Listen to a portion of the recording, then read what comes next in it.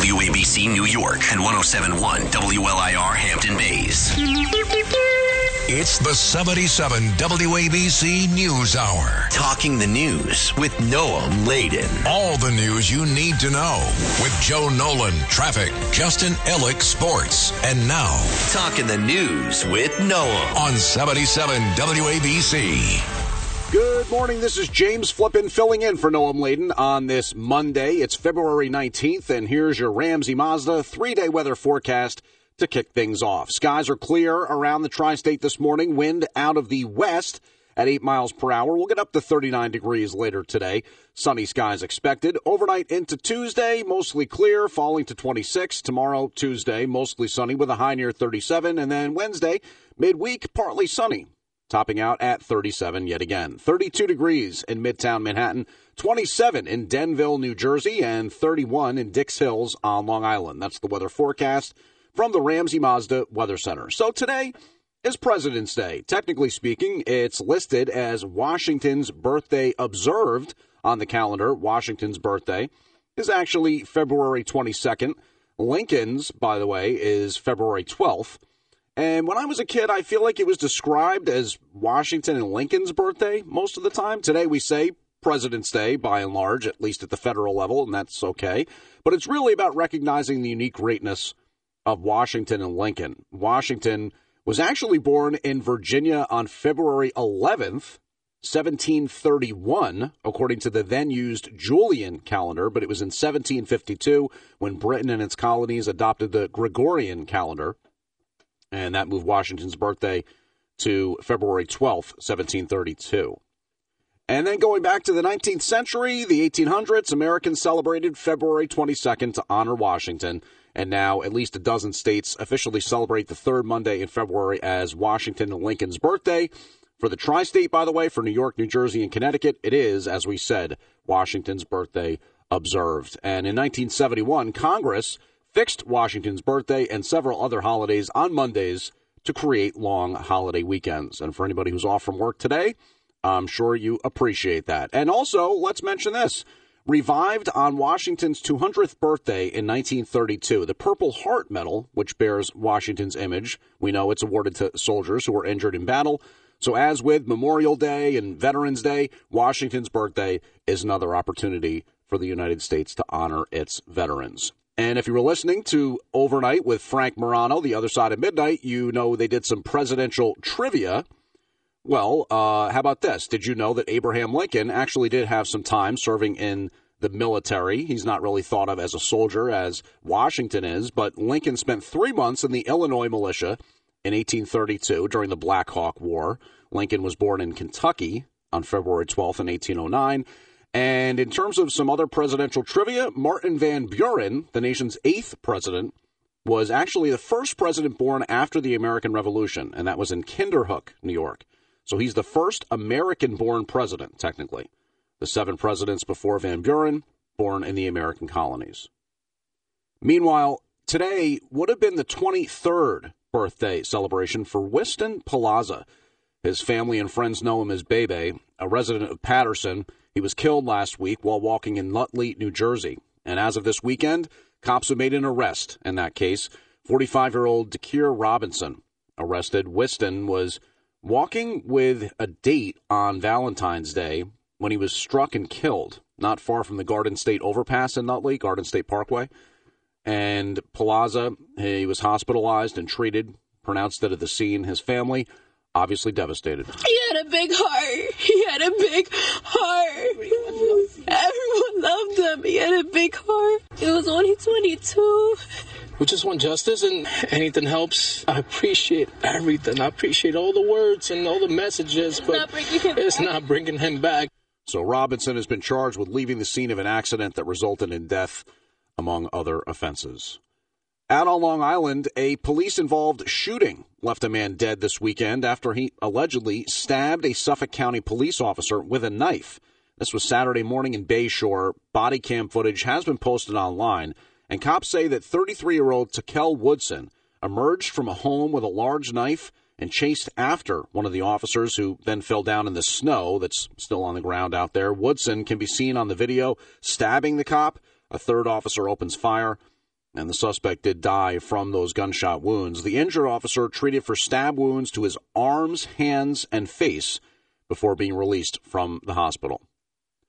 So, what is open and what's closed for President's Day? We know the stock market is closed today. The bond market also closed. A good number of people have the day off from work.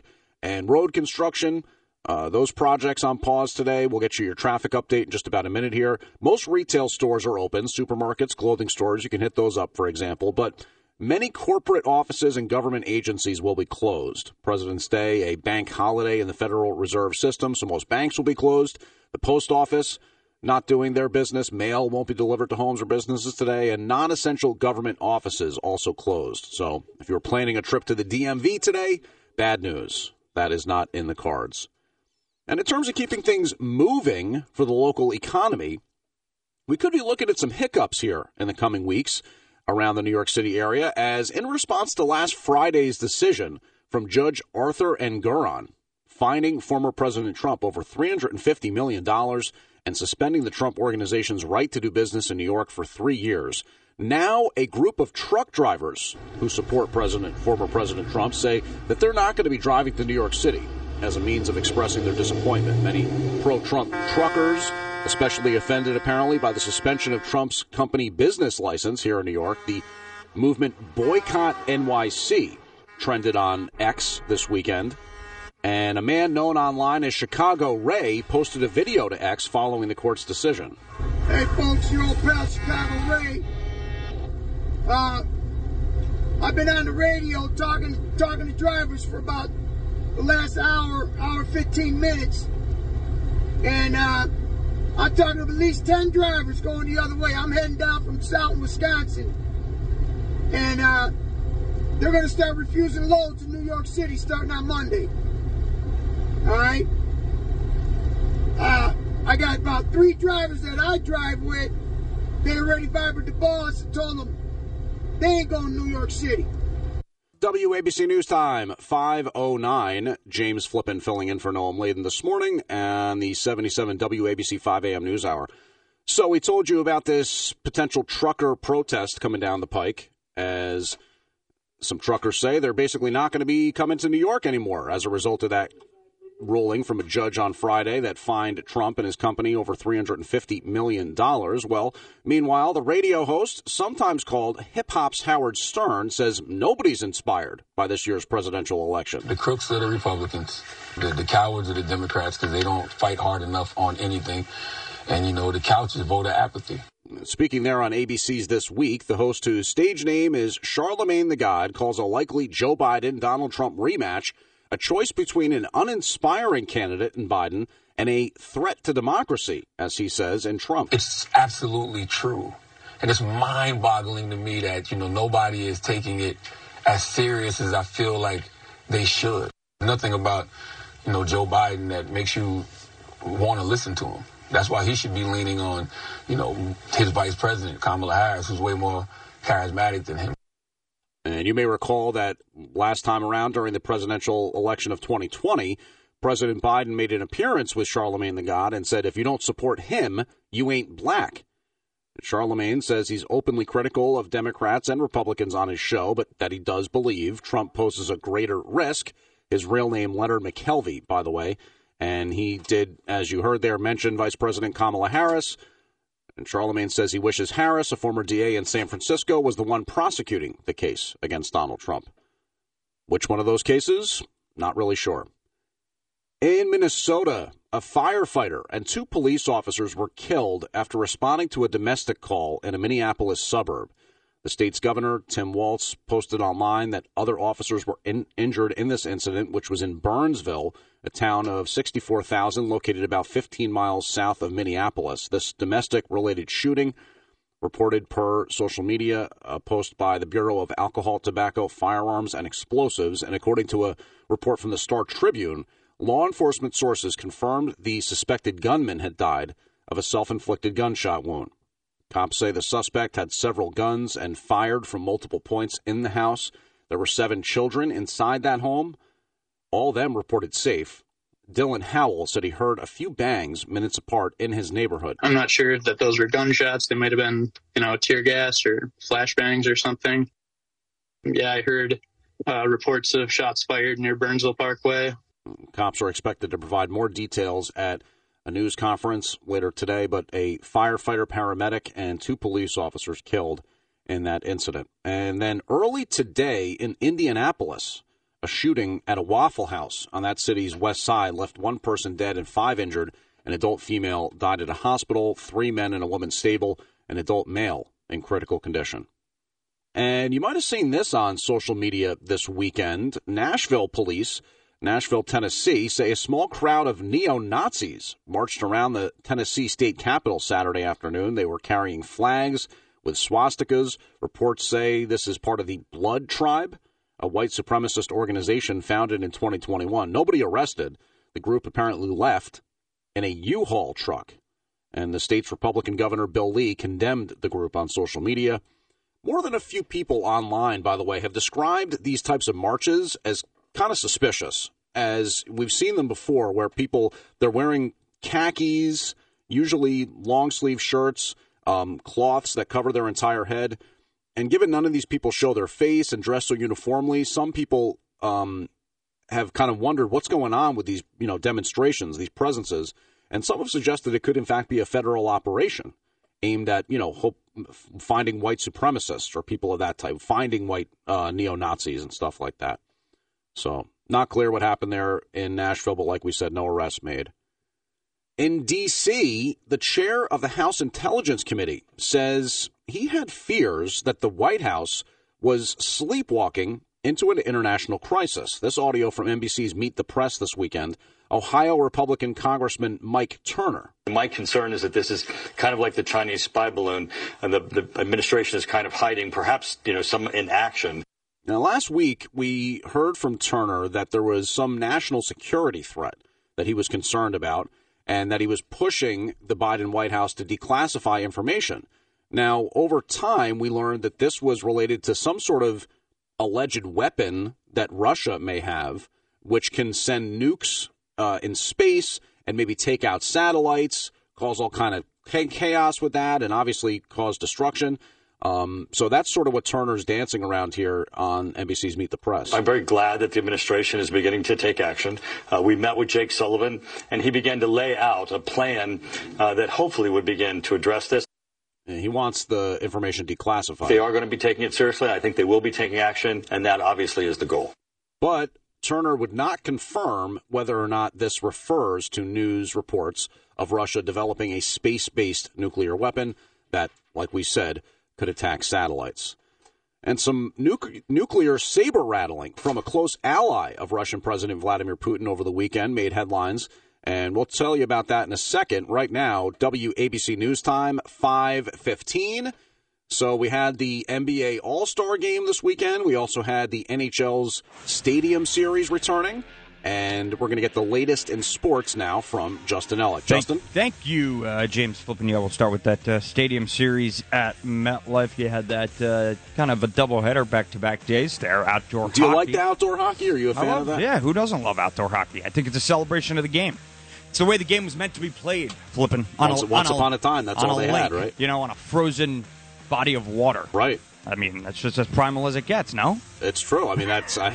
You didn't have, I don't know, when they first were playing hockey, obviously you couldn't play it indoors. Right. There you go. That's what I'm saying. So it's the way the game was meant to be played. But we will start there at MetLife, where the New Jersey Devils captain Nico Hischier had 2 goals and an assist, including the second fastest tally to start an outdoor game. And the Devils never looked back in beating the Philadelphia Flyers 6-3 before 70,328 fans at MetLife. Nathan Bastian also scored twice, and Tyler Toffoli and Brendan Smith each had a goal as the Devils won for the third time in 4 games. Nico Dawes made 43 saves in the event that kicked off 2 consecutive days of hockey at the home of the Jets and the Giants. The Devils' third win in 4 games moved them to 2 points behind Detroit in the race for the second wild card in the Eastern Conference, and 5 behind the Flyers for the third place in the Metro Division. This is the first time the NHL Stadium Series will have games on consecutive days with fans. The Islanders and Rangers consisted of the second leg of the festivities yesterday at MetLife after falling behind by 3 goals early in the second period. The Rangers kept their composure, kept up the pressure,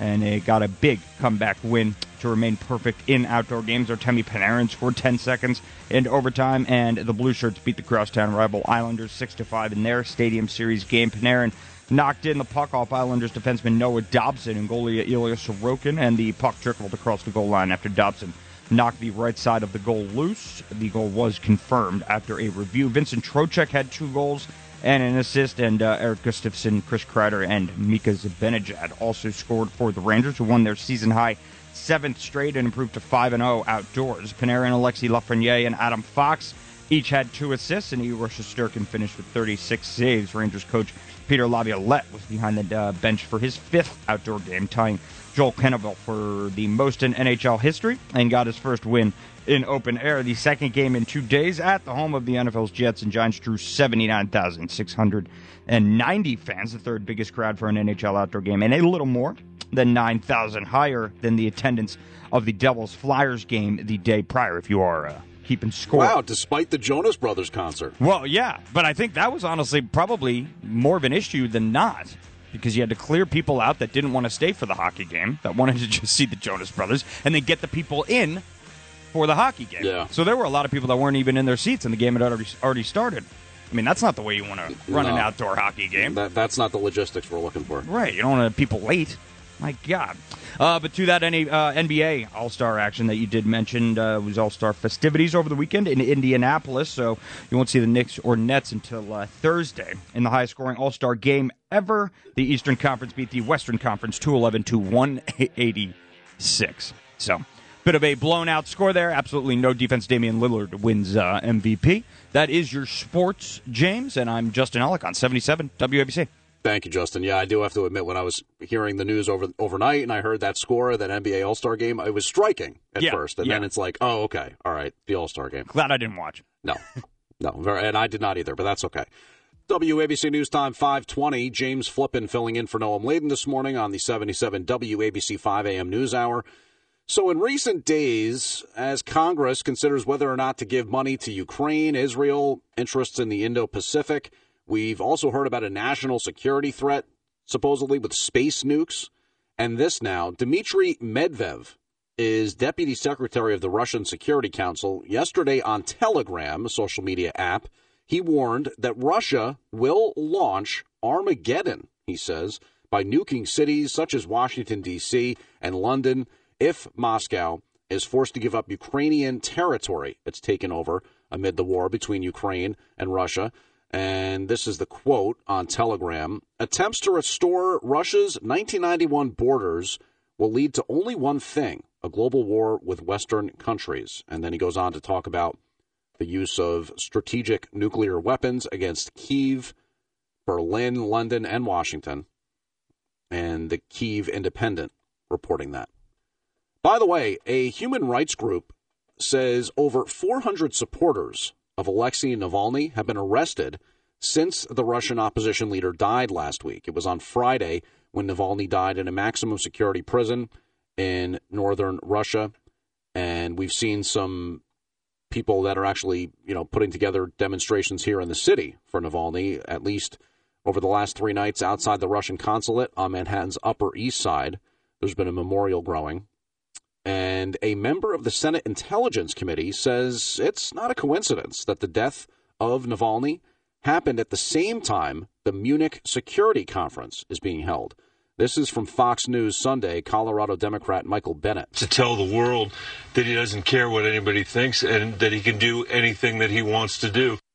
President Biden and other leaders have said that Russian President Vladimir Putin is responsible for Navalny's death. And Navalny led protests against the Kremlin over the past decade. He did run for president against Putin at one point.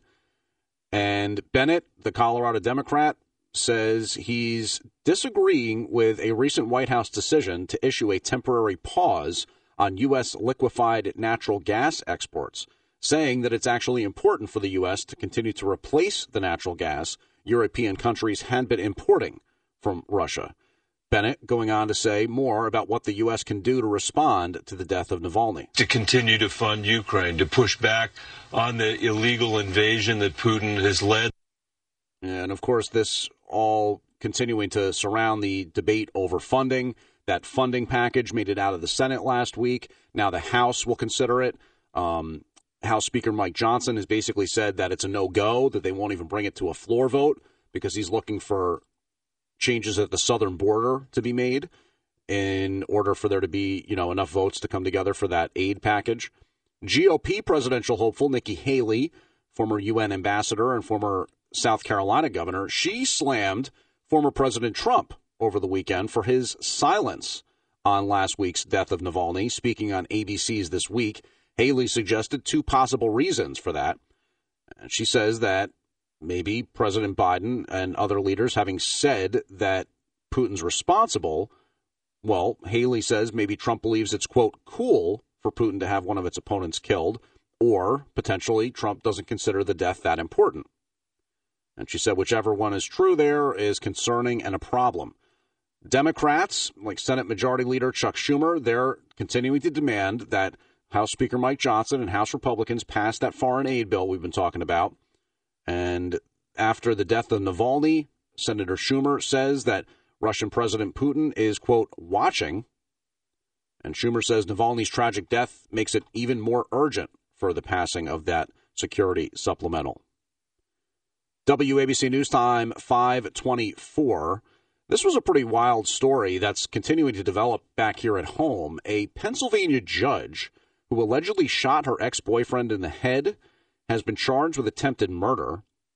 This is out of Susquehanna Township in Pennsylvania, as Magistral District Judge Sonia McKnight is accused of shooting her ex-boyfriend in the head in Harrisburg, Michael McCoy. Apparently, McCoy wanted to end his one-year relationship with McKnight, and she shot him, according to police. And again, some weird things here where apparently she tried to convince the guy that he'd shot himself. And, of course, that didn't really go over too well. So now she is charged with attempted murder, and she was already suspended from the bench for habitual absences and excessive vacations. That was back in 2023. Sonia McKnight, Pennsylvania judge. In 2019, she allegedly shot her husband in the groin and got off on a claim of self-defense. 2021, she was charged with interfering with her son's arrest, acquitted by a local jury. So a lot of stuff going on with Pennsylvania Judge Sonia McKnight, and we'll have to keep an eye on the latest developments. Across the Delaware River from Pennsylvania down here in New Jersey, Cranford, New Jersey, police are searching for suspects who abandoned a dog that was found tied to a pole. Police say the dog, named Zeus, was found last Thursday on Lexington Avenue. Tied to a pole, there was a handmade sign saying he doesn't bite and needs a home. Well, he's currently being cared for, at a shelter in Cranford. Back in the city, cops are looking for a driver who ran all over a police officer's foot while fleeing a traffic stop. This was in Queens. Happened near 109th Avenue and Centerville Street in South Ozone Park. This was around 8 o'clock last night. Suspect in a black Chevy, the officer hospitalized with minor injuries. And meanwhile, cops in Brooklyn arrested an FDNY lieutenant for allegedly assaulting an EMT in the middle of a 911 call. Police say that Neil Francis attacked the EMT Saturday in Crown Heights. The two got into a verbal dispute, apparently, over how to handle a job. And Neil Francis stationed at Engine 234, Battalion 38, and he's been charged with strangulation. WABC News Time 5:28. So yesterday, out on Long Island, a fire at a senior apartment complex left an 84-year-old woman dead and a 74-year-old suffering from critical burns. This happened in Plainview around 5 a.m. yesterday.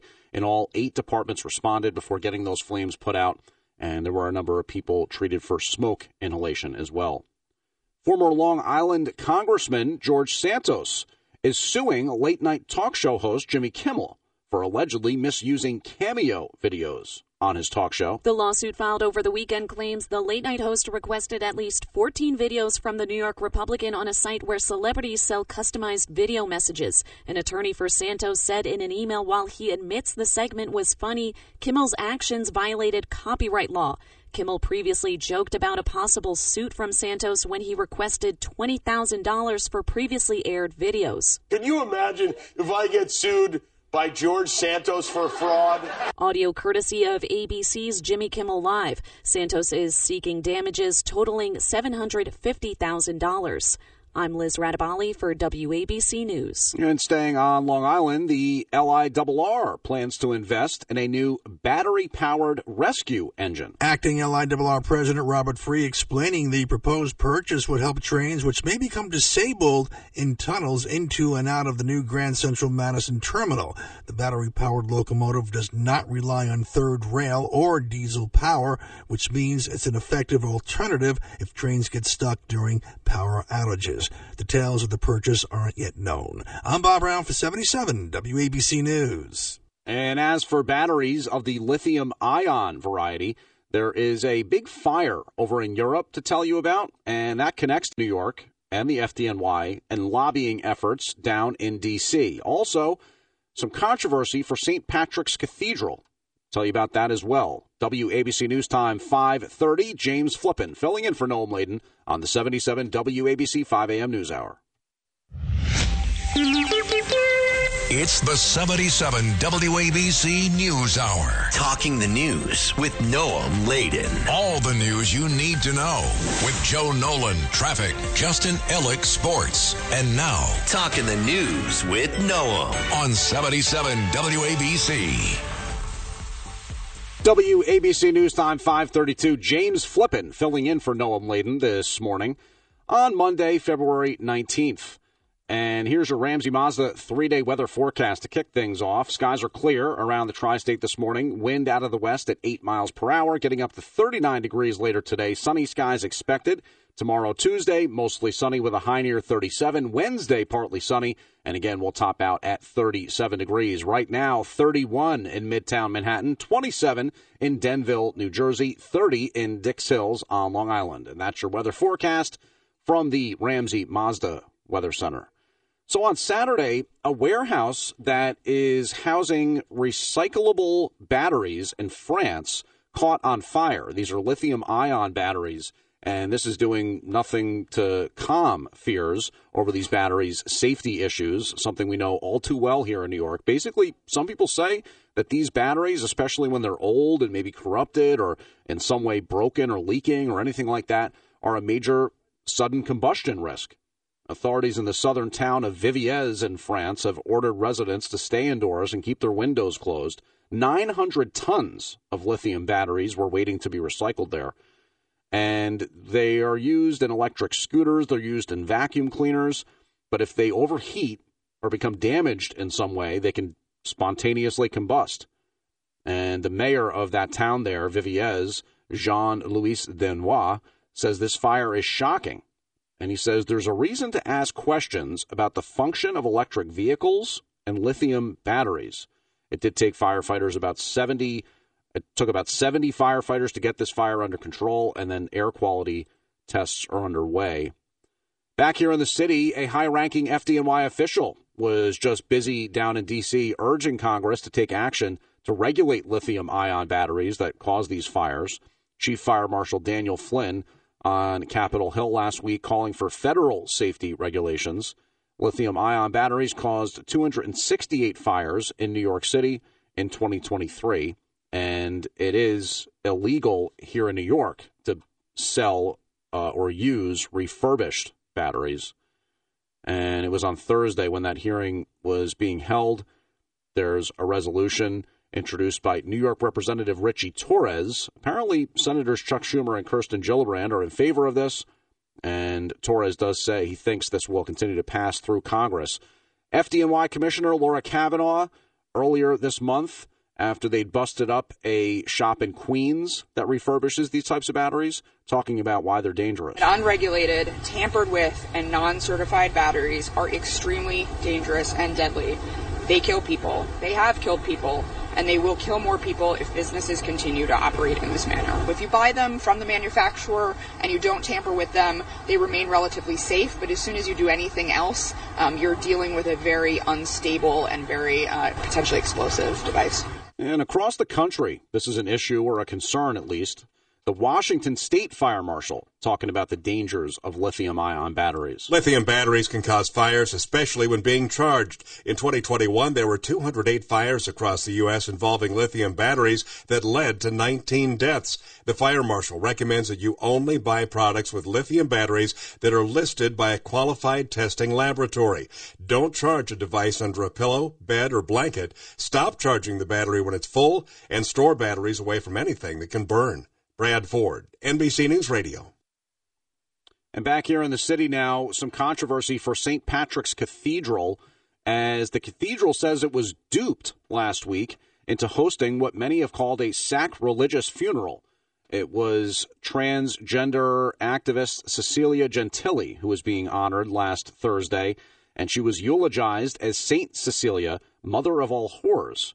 More than 1,000 mourners were there. They were clad in flashy outfits, including fishnet stockings, mini skirts. Some wore halter tops and high-heel shoes. The service was pretty rowdy.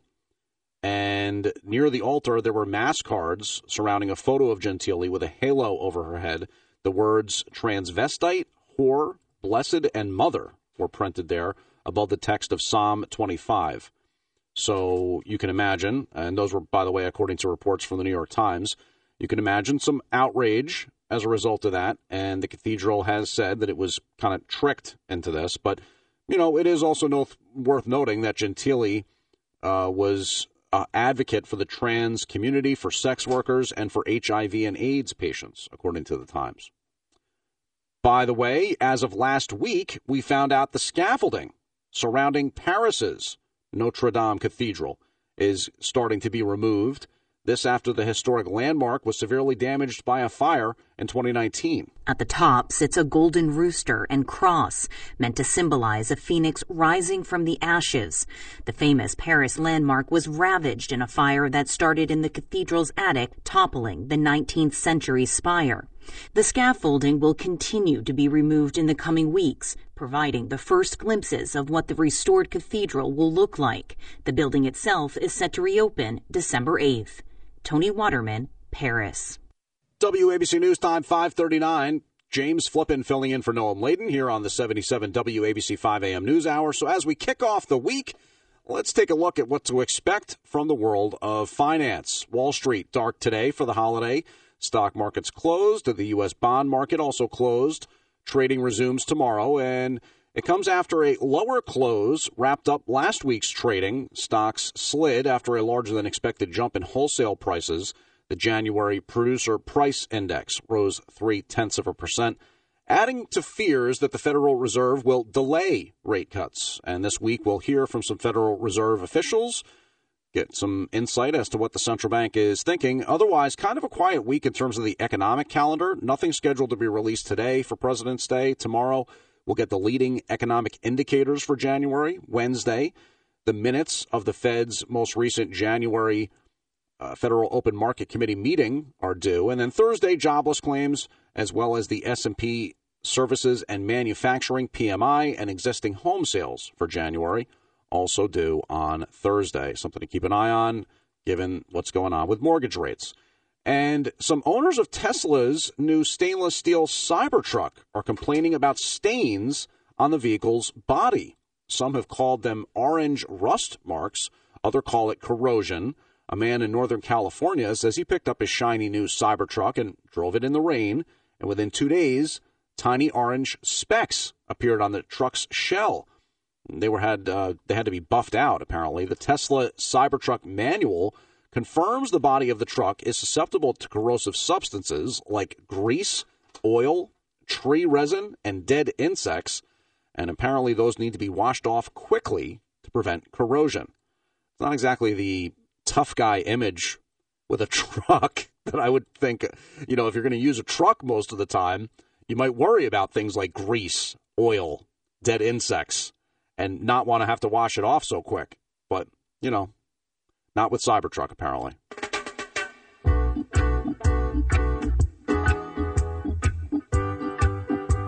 A biopic about a reggae legend ruled the weekend box office. Bob Marley, One Love, took in an estimated $27 $27.7 million in its opening weekend. The movie did open back on February 14th, setting a record for the biggest midweek Valentine's Day opening.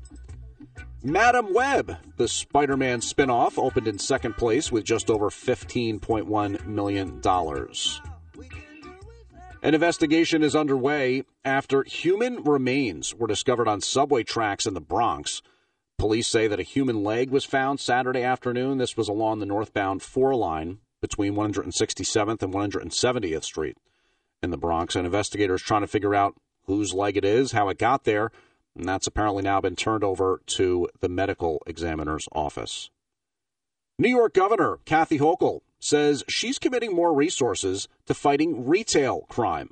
Hochul appeared on WABC's Cats Roundtable local edition, where she addressed crime across the state, particularly in the retail division. I need the legislature to support more penalties for people who assault retail workers. I want to get that changed in the law. This follows the announcement of a $45 million plan from the governor to fight retail theft and property crime. The effort is part of the state's 2025 budget proposal. To hear the full interview with the governor, head to WABCRadio.com or listen on the 77 WABC radio app.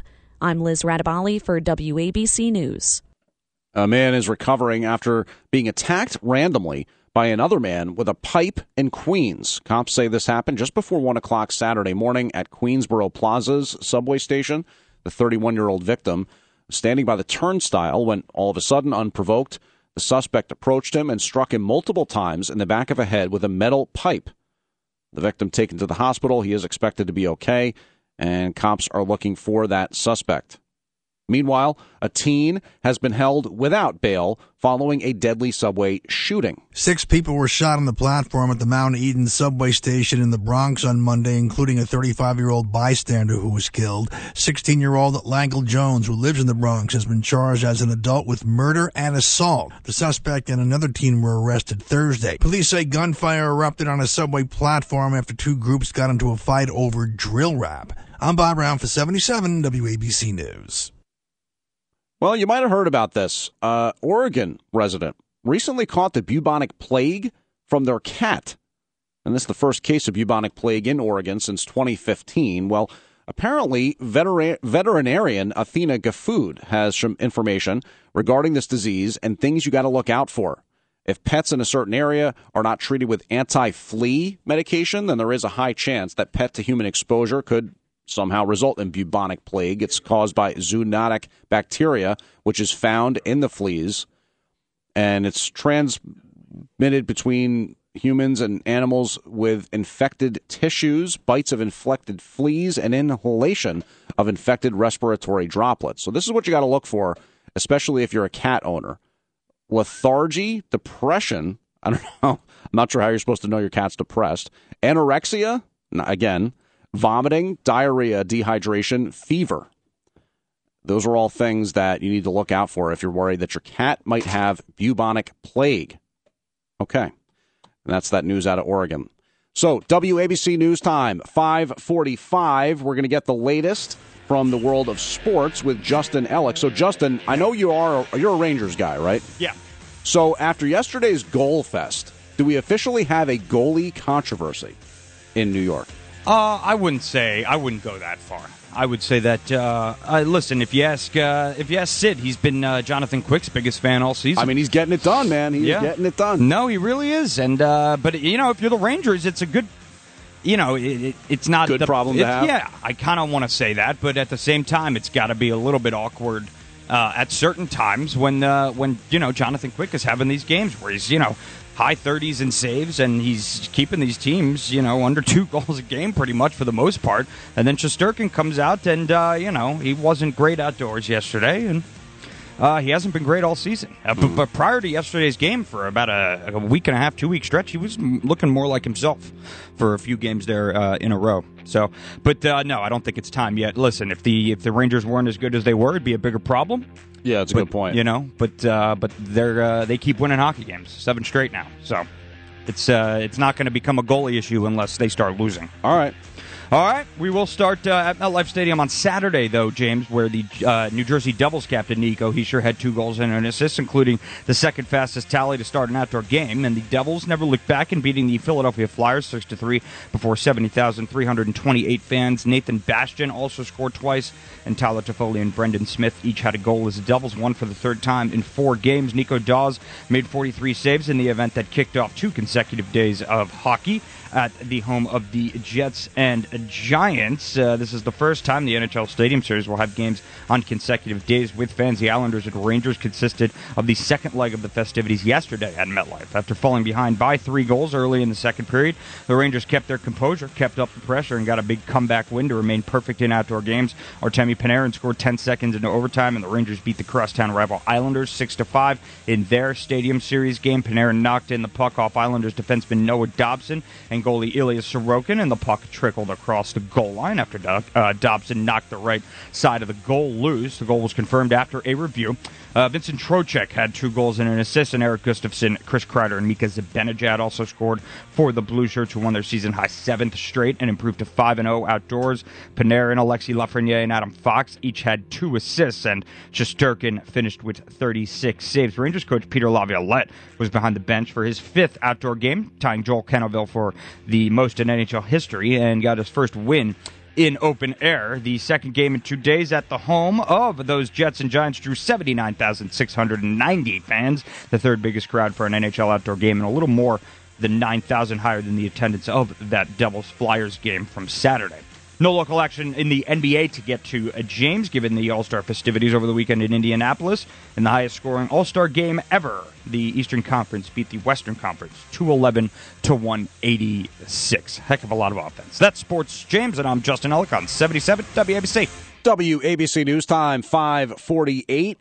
James Flippin filling in for Noam Layden here on Monday, February 19th, President's Day, and coming off of Justin Ellick's earlier sports report following last week's deadly shooting at the Kansas City Chiefs Super Bowl victory parade, Travis Kelce has donated $100,000 to children who were injured in that incident. Kelce made the donations to the Reyes family, whose 2 daughters were reportedly shot in the leg. Taylor Swift also donated $100,000 to the family of a woman killed in the shooting.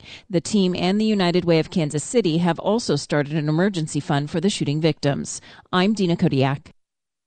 Today, the International Court of Justice in The Hague starts hearings on the Israeli war with the Palestinian group Hamas. This part of the Palestinian effort to get the international community to examine Israel's conduct in the war as the Jewish state continues to look and destroy Hamas in the Gaza Strip. And these judges with The Hague could take several months to render an opinion, but Israel has ignored opinions about the war and the issue of dealing with Hamas and groups like it in the past. Meanwhile, American forces dealing with the Iranian-backed Houthi rebels in the Red Sea say they've struck an underwater drone for the first time. U.S. Central Command says the undersea drone struck Saturday during a series of self-defense strikes in waters near Yemen. Central Command said they determined the targets presented an imminent threat to U.S. Navy ships and merchant vessels in the region. And Houthis have been attacking ships in the Red Sea in protests against the Israel-Hamas war. They claim to be going after ships with links to Israel. Of course, we've also heard from experts that, in essence, this is a move by Hamas, by Iran, by their allies and their proxies to try to put pressure on the West by disrupting international shipping with some of those attacks. Back here at home, an investigation continues into the death of the son of former YouTube CEO Susan Wojcicki. UC Berkeley officials this weekend confirming that freshman Marco Troper had been found unresponsive on campus.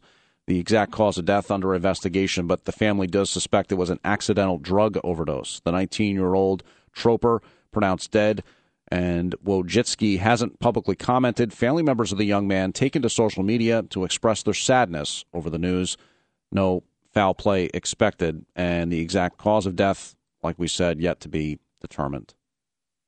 So today, President's Day, and we told you about some of the things that you'll want to be aware of. The stock market is closed. The bond market is closed. Government offices, by and large, closed. The post office not making deliveries. And it would have been the 23rd birthday celebration for a New Jersey man, Weston Palazza, who was killed last week while walking in Nutley, New Jersey. It was a hit and run, and cops, as of this weekend, made an arrest. 45-year-old Dakir Robinson accused in that incident. It was on Valentine's Day when Palazza was walking with his date. His date was also hurt. She was hospitalized and treated. And the young man's family, obviously devastated. It would have been today his 24th birthday. He had a big heart. He had a big heart. Everyone loved him. He had a big heart. It was only 22.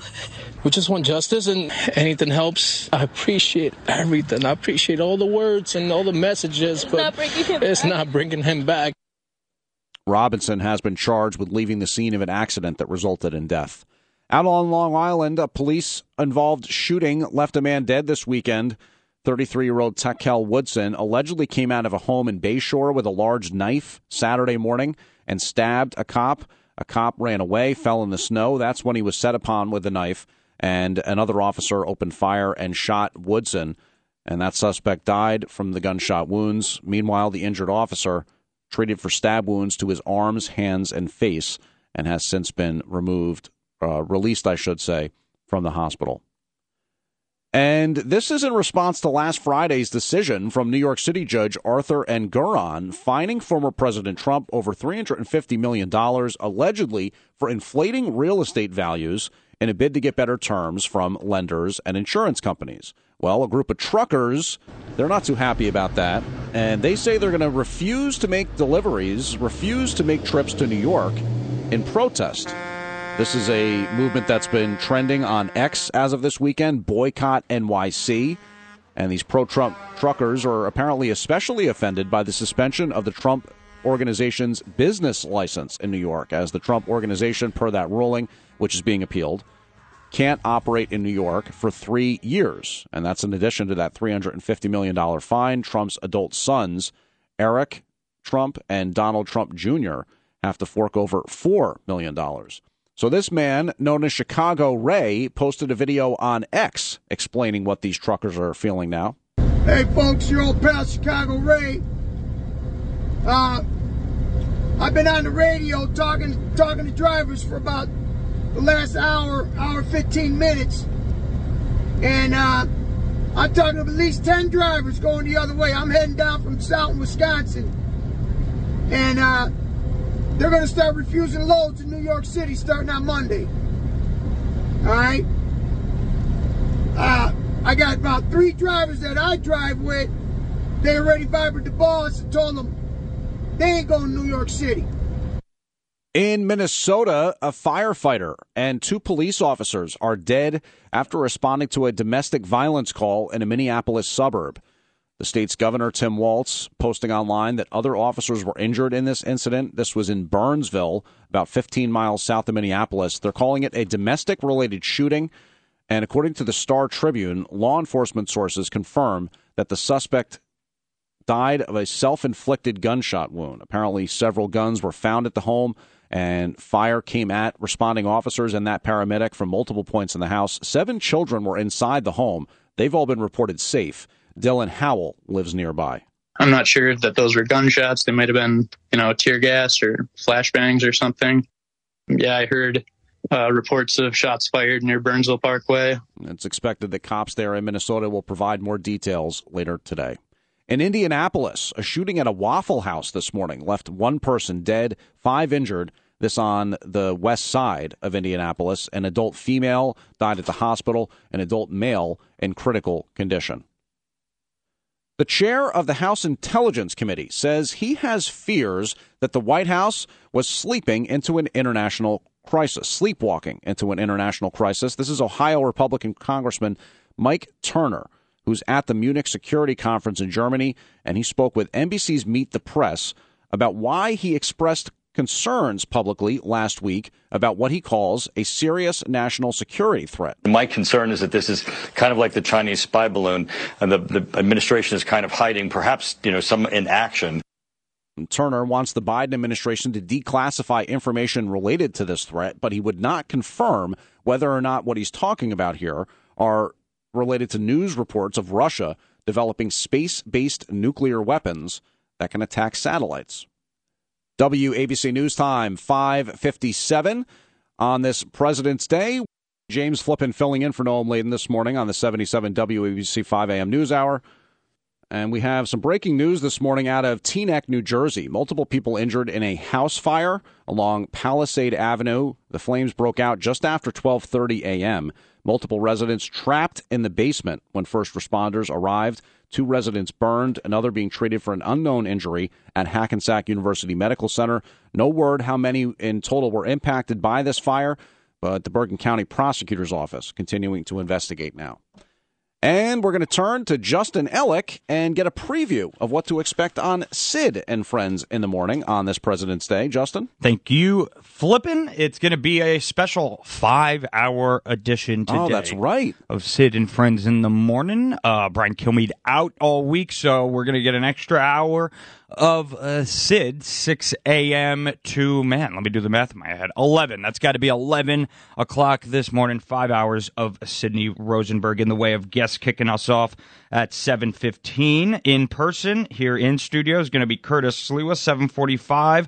It's going to be Rich O'Lowry for his weekly Monday morning hit with Sid, 8:15. The boss man, John Katzimatini, hopping on for his weekly Monday morning with Sid. Steve Bannon will join us at 8:45 this morning before Carrie Lake at 10:15. James will have a surprise or two for you along the way as well in that 9 o'clock hour, and maybe one other special guest sprinkled in. All right, that's your Monday morning edition. Sid and Friends coming at you just a couple of minutes away.